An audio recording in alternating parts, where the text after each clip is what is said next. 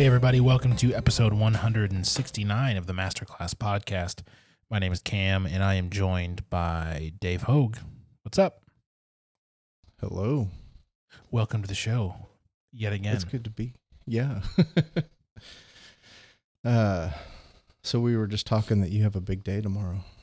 Oh, yes. Yes. Tomorrow is my 34th birthday. Not when you're listening to this, but when we're recording it. Yes, tomorrow I turn 34. The big 3-4, Dave. And it's not an important birthday by any milestone, but it does make me feel old, which is weird because I've been young for most of my life. Slowly creeping the other direction. Yeah, and I can hear my mom, and people her age saying, "You're not old, you're so young." I was like, well, yeah, that's fair. I'd love to be 34 again. Yeah, my mom turned 60 this year, so she has a different perspective on these things, right? But when you're at the point where you're the one turning 34, it's like, how did it happen? How did I get here? And obviously the answer is you stayed alive long enough to get here. Like, nothing special I did other than just, keep on breathing. Yeah, it seemed like, every year kind of up to about 25, I was like looking forward to every birthday and being a year older. And then it was kind of in the late 20s, it was like, okay, things need to slow down. This is going really fast.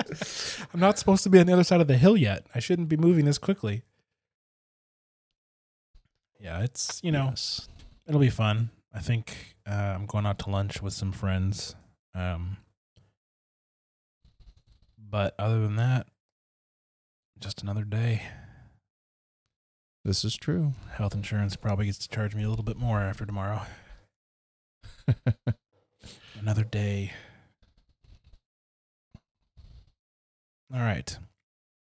What do you want to talk about tonight? We started Hebrews last week, so I assume we should probably continue that one. Yeah. We made it through the first 4 verses last episode, which were primo, as we discussed last week. Just really, really good stuff. And then what we're going to read today is the rest of chapter 1, and it's... Well, I won't say what it is. Why don't we just read it and then we can go from there, please? Absolutely. So if for some reason this is the first time you've listened with us or we haven't said so in a while, we do read from the ESV English Standard. Is that right? English I don't even know Standard what ESV version, stands for. I mean, I refer to it as the extra sexy version because they have like literally 200 different styles that you can get the Bible in, which... Say what you will about that. I have opinions, not all great, but English Standard is my preferred translation. Yeah. So if you're wanting to follow along in that manner, that's where we're at. So starting with verse 5. For to which of the angels did God ever say, "You are my son, today I have begotten you"? Or again, "I will be to him a father, and he shall be to me a son"? And again, when he brings the firstborn into the world, he says, "Let all God's angels worship him." Of the angels, he says, "He makes the angels winds, and he ministers a flame of fire." But of the Son, he says, "Your throne, O God, is forever and ever. The scepter of uprightness is the scepter of your kingdom. You have loved righteousness and hated wickedness. Therefore, God, your God, has anointed you with the oil of gladness beyond your companions. And you, Lord, laid the foundation of the earth in the beginning, and the heavens are the work of your hands. They will perish, but you will remain. They will all wear out like a garment, like a robe you will roll them up. Like a garment they will be changed. But you are the same, and your years will have no end. And to which of the angels has he ever said, 'Sit at my right hand until I make your enemies a footstool for your feet'? Are they not all ministering spirits sent out to serve for the sake of those who are to inherit salvation?" All right, so as a point of reference, I guess verse 4 says, having become as much superior to angels as the name he has inherited is more excellent than theirs. So the author is comparing Jesus to angels and the difference between them. Why he's doing this, I don't know. It seems pretty obvious to me that Jesus and angels are different, but apparently it's, I think, pretty safe to assume that the people he's writing to maybe were a bit confused about this or had some interesting beliefs that he was trying to set straight or correct. Otherwise, this seems like a really odd way to open a book. So he's comparing Jesus' son to angels. And I mean, his first argument, right? What angel did God ever say that you're my son? Mm-hmm. Well, none that we know of. And obviously, like from where we're sitting, this all seems like pretty rhetorical, right? Right. Because we know Jesus, not an angel, angels, not Jesus. This isn't even like a square rectangle issue. You know, all squares are rectangles, but not all rectangles are squares. This is apples and oranges. Just two totally different things. Do you ever wonder how some of those sayings get started? Like, how did comparing apples to oranges become the go-to phrase? English is, I mean, I know it's not just English that has funny sayings like that, but just it's peculiar that for some reason, like, why not pineapples and pears? Or fish and bears? Like, the amount of the amount of things you could use, but it's just, I don't know. I whenever I hear those phrases, I always wonder, like, why that one? Yeah. And why not, 75 other variations of the same concept? So anyways, Jesus and angels, angels, not God's son. Jesus, yes, God's son. Or again, I will be to him a father, and he shall be my son. So he's simultaneously differentiating the angels from Jesus while also affirming that Jesus, the guy from Nazareth, is also God's son, which is a huge claim, right? That's what got Jesus murdered. A lot of the other stuff just really upset the Pharisees or frustrated them, or they didn't know how to handle it, and they were mad because he was cramping the style that they become accustomed to. The one thing that got him killed was him insisting that he could forgive sins and that he was the Son of God.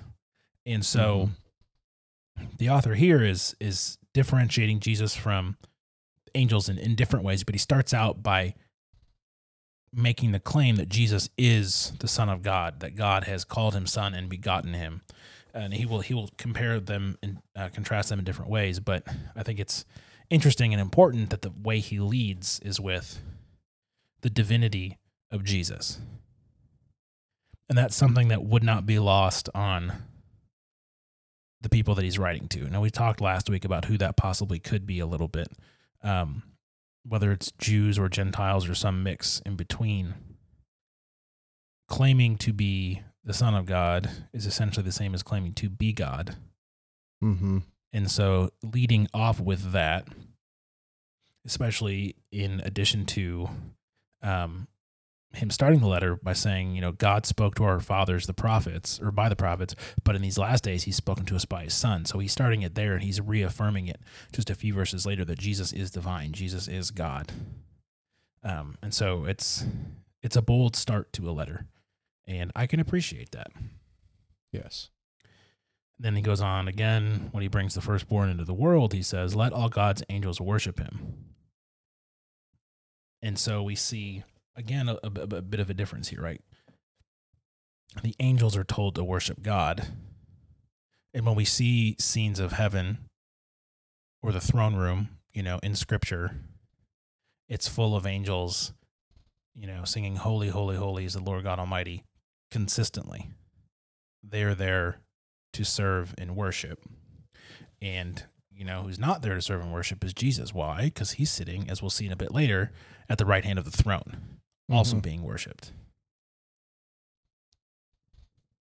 And this verse 7 is interesting to me. I don't know if you have thoughts on it. It says, of the angels, he says, he makes his angels winds and his ministers a flame of fire. Yeah. You betcha. I don't know. So that is Psalm 104:4. And this is so as I read this and looked at these different verses, there's quite a few that come from the Psalms. And this one is Psalm 104:4. And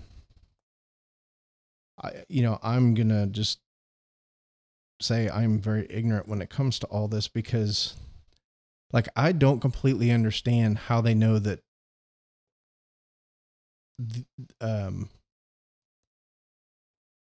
like this, how does the author know to apply these verses in this way? And I think it's a cultural thing. One, I think they read the Old Testament and the Bible much differently than we do, and and certainly I don't think it's much different in practice than you and me quoting movies in a given circumstance, right? Like if there's a really awkward statement, a lot of us will go, well, "That's what she said," quoting The Office, right?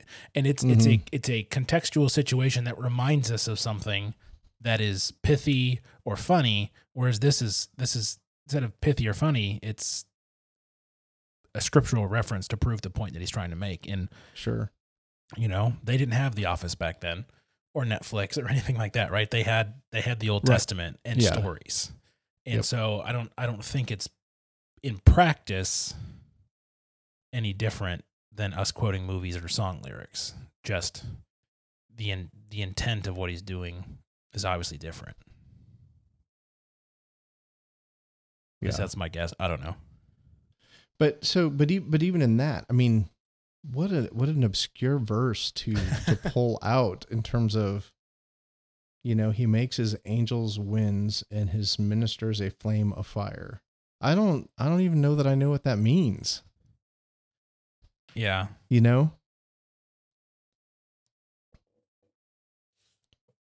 Yeah, we'll have to leave that one up for But I think there was a little bit more in terms of like, if for the author to quote this, she maybe had to be familiar with the scripture, and this verse certainly had some meaning to it that, I don't know, maybe it's something that they said when they talked about angels. So do any of the verses leading up to it in Psalm 104 give us hints? So 104 begins, "Bless the Lord, O my soul. O Lord, my God, you are very great. You are clothed with splendor and majesty, covering yourself with light as with a garment, stretching out the heavens like a tent." And it goes on down, but then like,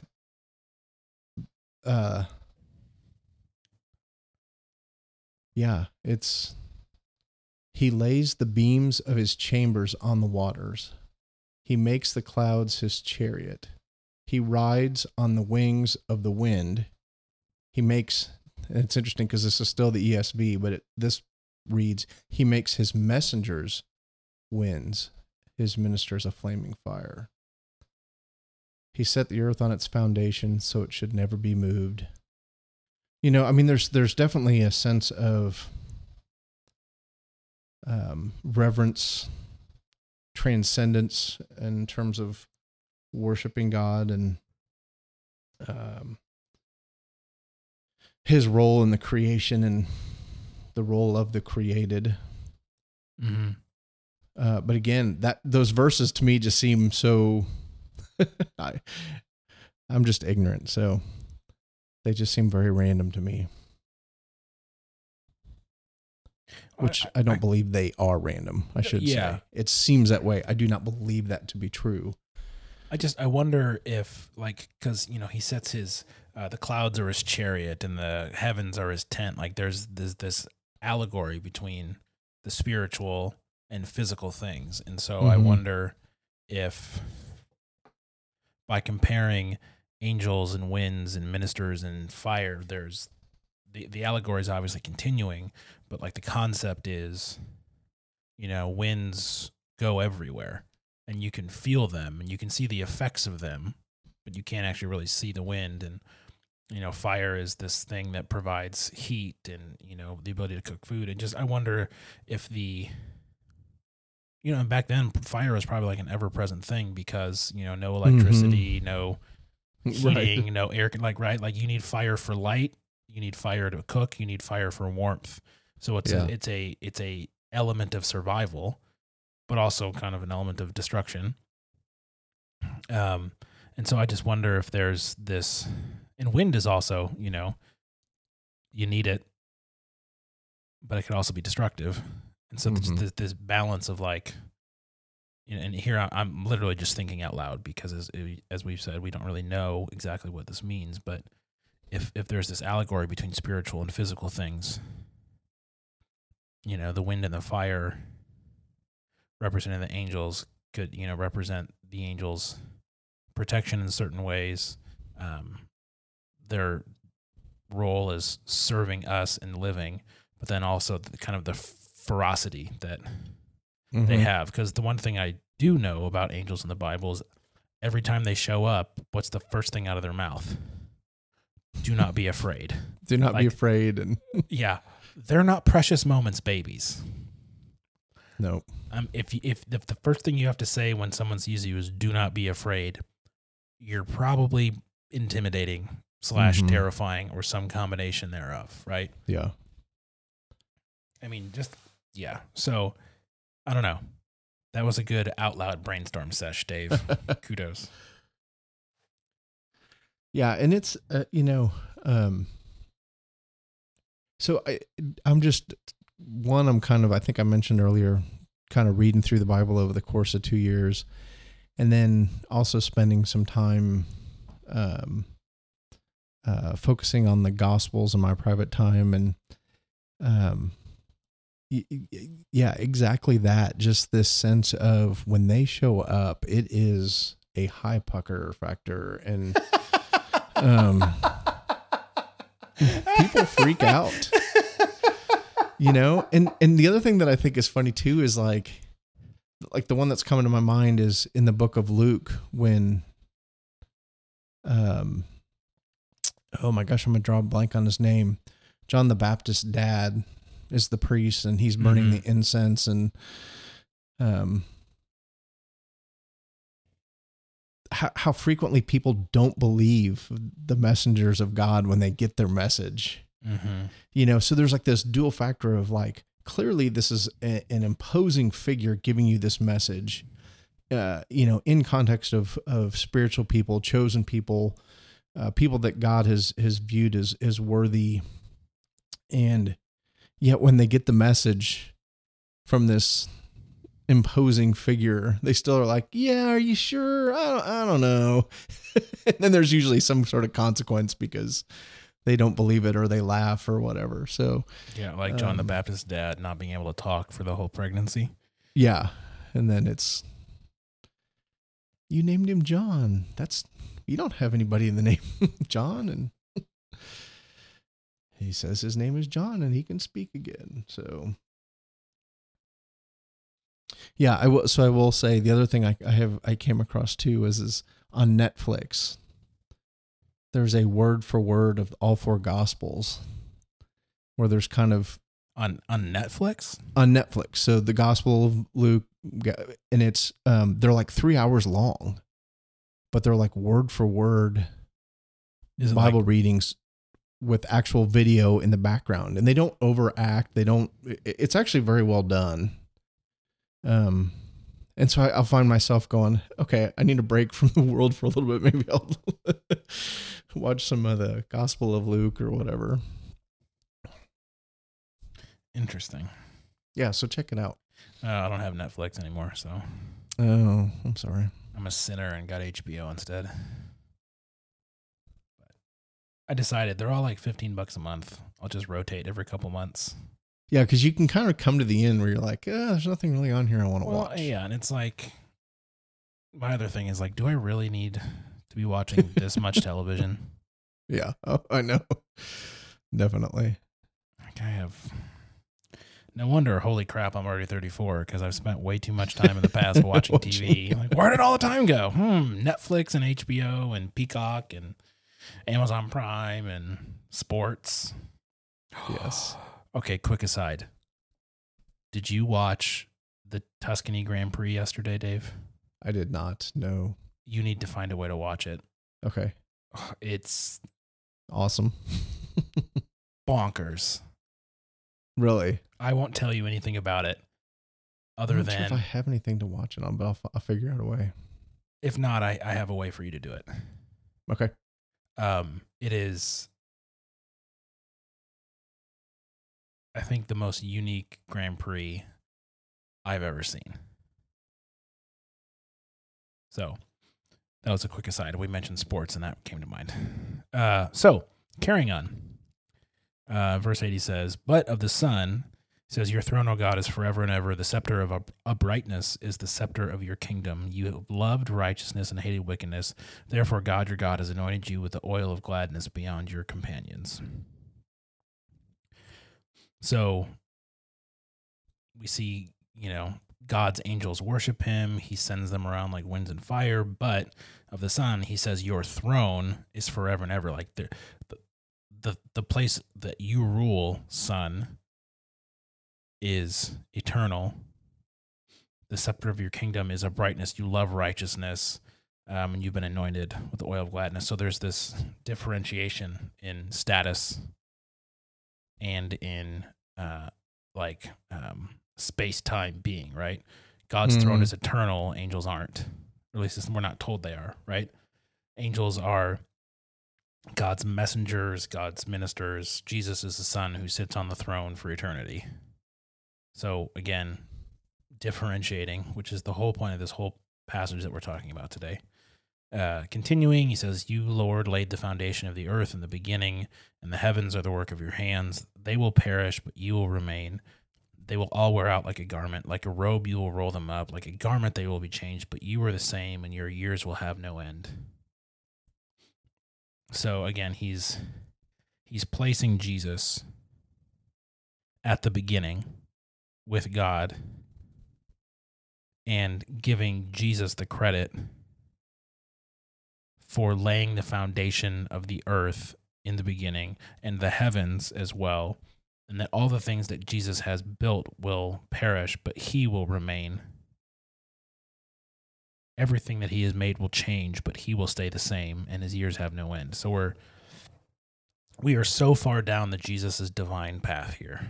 Mm-hmm. Yeah. To the point where we were back at the beginning of creation, where Jesus, and this is not the only place in the Bible where Jesus is said to have been with God in the beginning.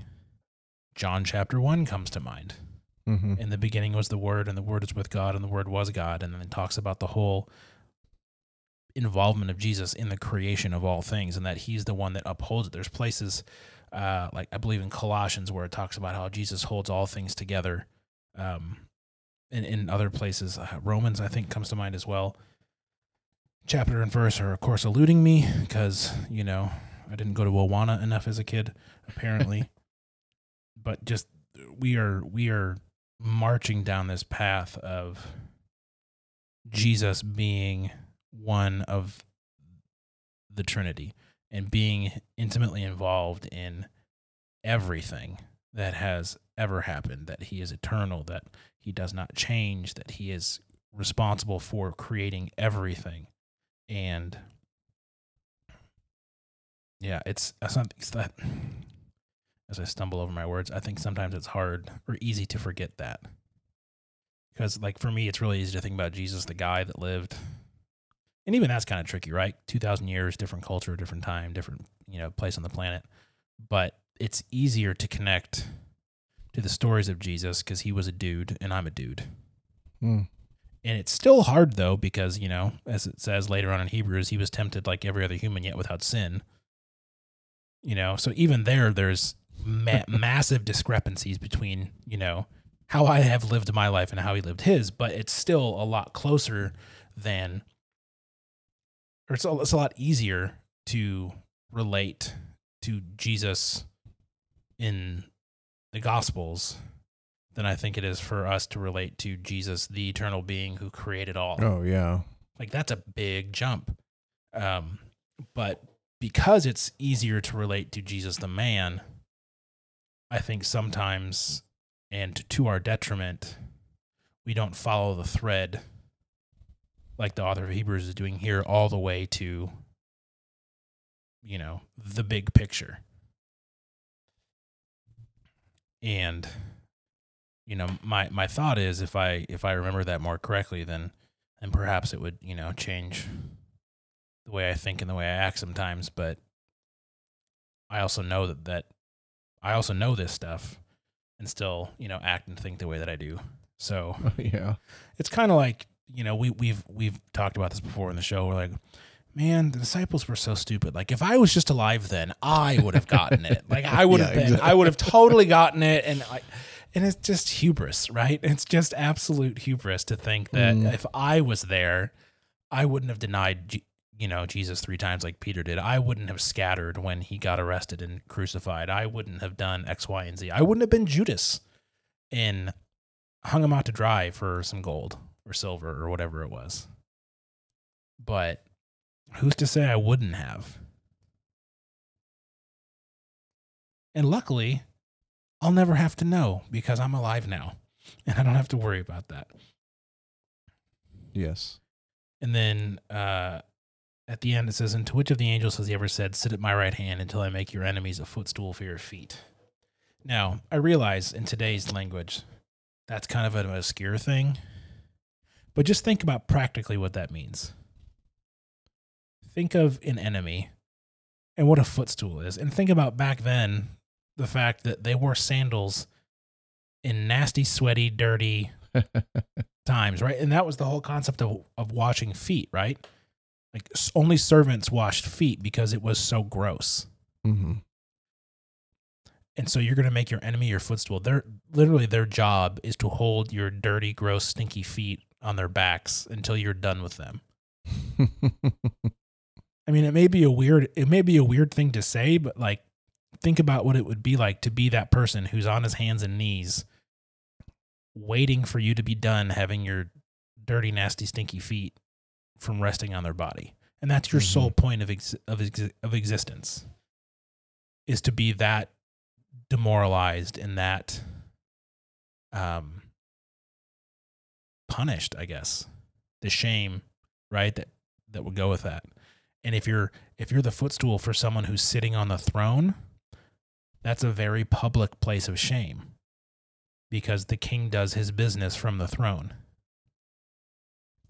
Everybody would see it. Yes. It's like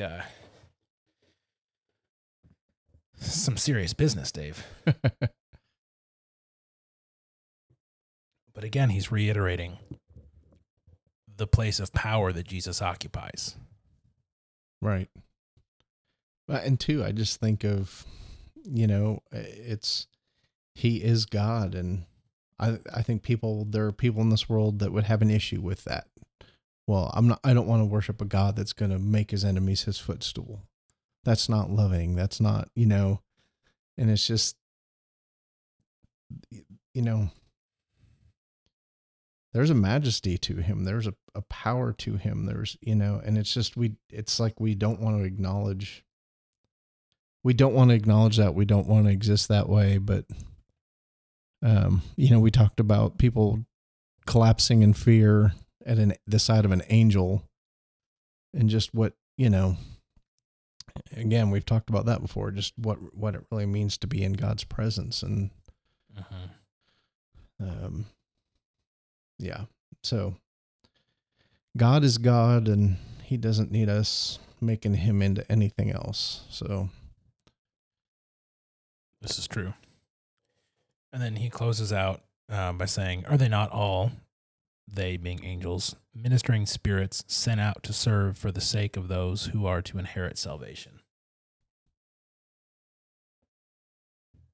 I never really thought of angels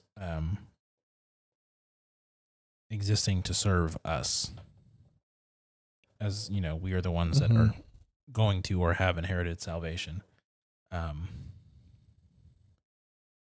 It's an interesting concept that I think a lot of us that grew up in Protestant traditions have a lot less exposure to or vocabulary about or understanding of angels.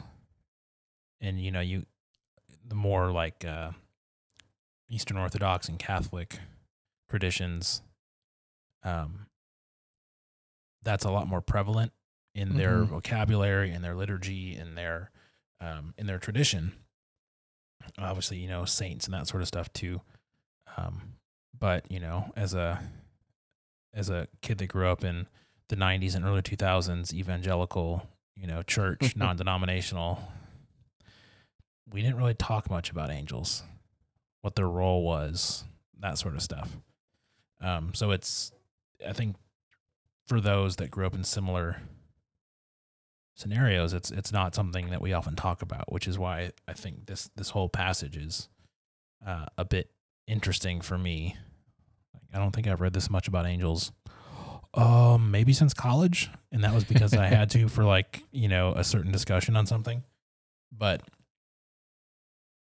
yeah, it's interesting, and I certainly appreciate what the author is doing by differentiating the angels from Jesus and their roles and their purposes and their character and their qualities, and frankly where they stand on the scale of eternal God and created being.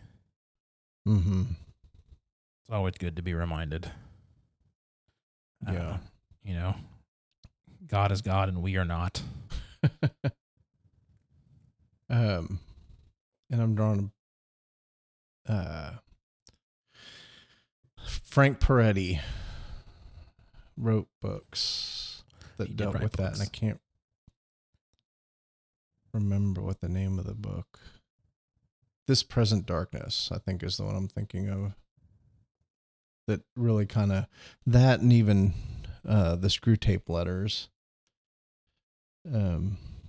Just referring back to what you were talking about in terms of, don't think I spent a lot of time thinking about what the role of an angel was. Especially not to the point where, clearly from this letter,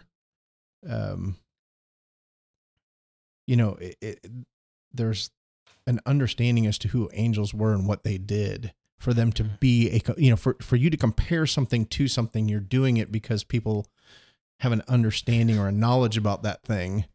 Yes, and Dave, let me compare cooking apple pie to quantum physics, all right? Yeah, that's a great point. You're absolutely right. And so, yeah, I just don't think we do spend a lot of time really contemplating that or discussing that or studying it. And my point that I was trying to make earlier that I don't think I actually said it out loud is my reference points are fiction. It's other people telling their story, making a story that revolve around angels or demons, and not really a biblical, not saying that they didn't do their Bible study when they wrote their books, but anyway, my references for those things are books of fiction. That's funny. I didn't even think about it. I mean, obviously they're fiction books, but I didn't even think about that until you said it that way. I was like, huh? Yeah. That's a clever point. All right. Anything else on those verses? No, it's just, I'll just say that our discussion tonight had the tone that I suspect both of us were just ready for. While this could be heavy,